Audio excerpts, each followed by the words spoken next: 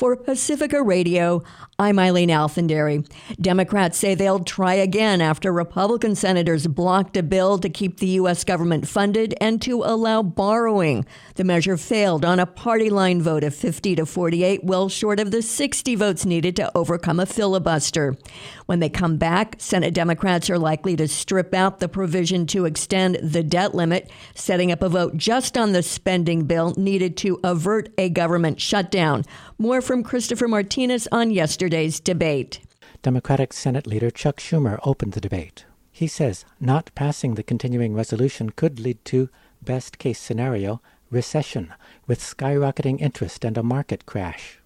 There's no scenario in God's green earth where it should be worth risking millions of jobs, trillions in household wealth, people's Social Security checks, veterans' benefits, and another recession just to score short-term, meaningless political points.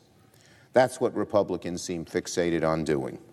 Senate Republican leader Mitch McConnell has vowed opposition to the continuing resolution, linking it to the infrastructure bills.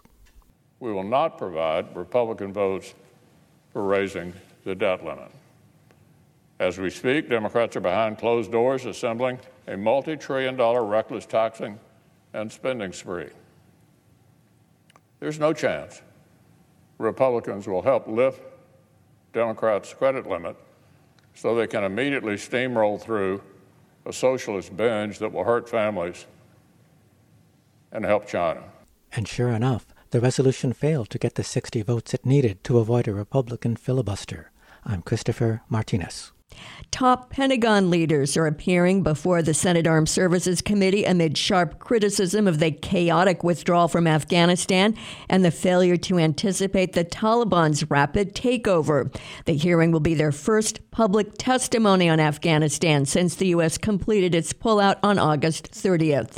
Congressional Republicans have intensified their attacks on President Biden's decision to pull all troops out of Afghanistan, saying it leaves the U.S. more vulnerable to terrorism. That's despite the fact that it was former President Trump who negotiated the withdrawal agreement with the Taliban. Defense Secretary Lloyd Austin and General Mark Milley are set to appear before the Senate Armed Services Committee today and tomorrow before the House Armed Services Committee. Senators are also certain to question Milley about calls he made to his Chinese counterpart in the final chaotic months of Donald Trump's presidency, reportedly to assure the Chinese that the U.S. wasn't going to suddenly go to war with or attack China. In the wake of the revelation, Trump blasted Milley as treasonous and called him a complete nut job. President Biden has said he has full confidence in Milley. A federal appeals court has ruled that the nation's largest school district in New York City can impose a vaccine mandate for teachers and other school staff. A group of teachers who sued said they're immediately asking the U.S. Supreme Court to intervene. New York City Mayor Bill de Blasio says that as of Monday, 87% of all Department of Education employees had been vaccinated, including 90% of teachers. Some hospitals and nursing homes in New York began removing workers for failing to meet a state-mandated deadline of last night to get a COVID-19 vaccination. Governor Kathy Hochul pleaded with holdouts to get the inoculations or face suspensions and terminations. Today is a significant deadline.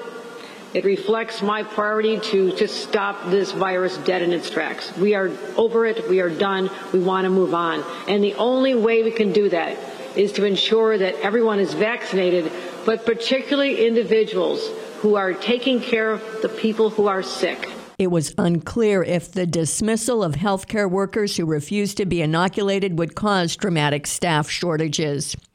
R&B superstar R. Kelly faces the possibility of decades in prison after being convicted of racketeering and sex trafficking in federal court in New York City.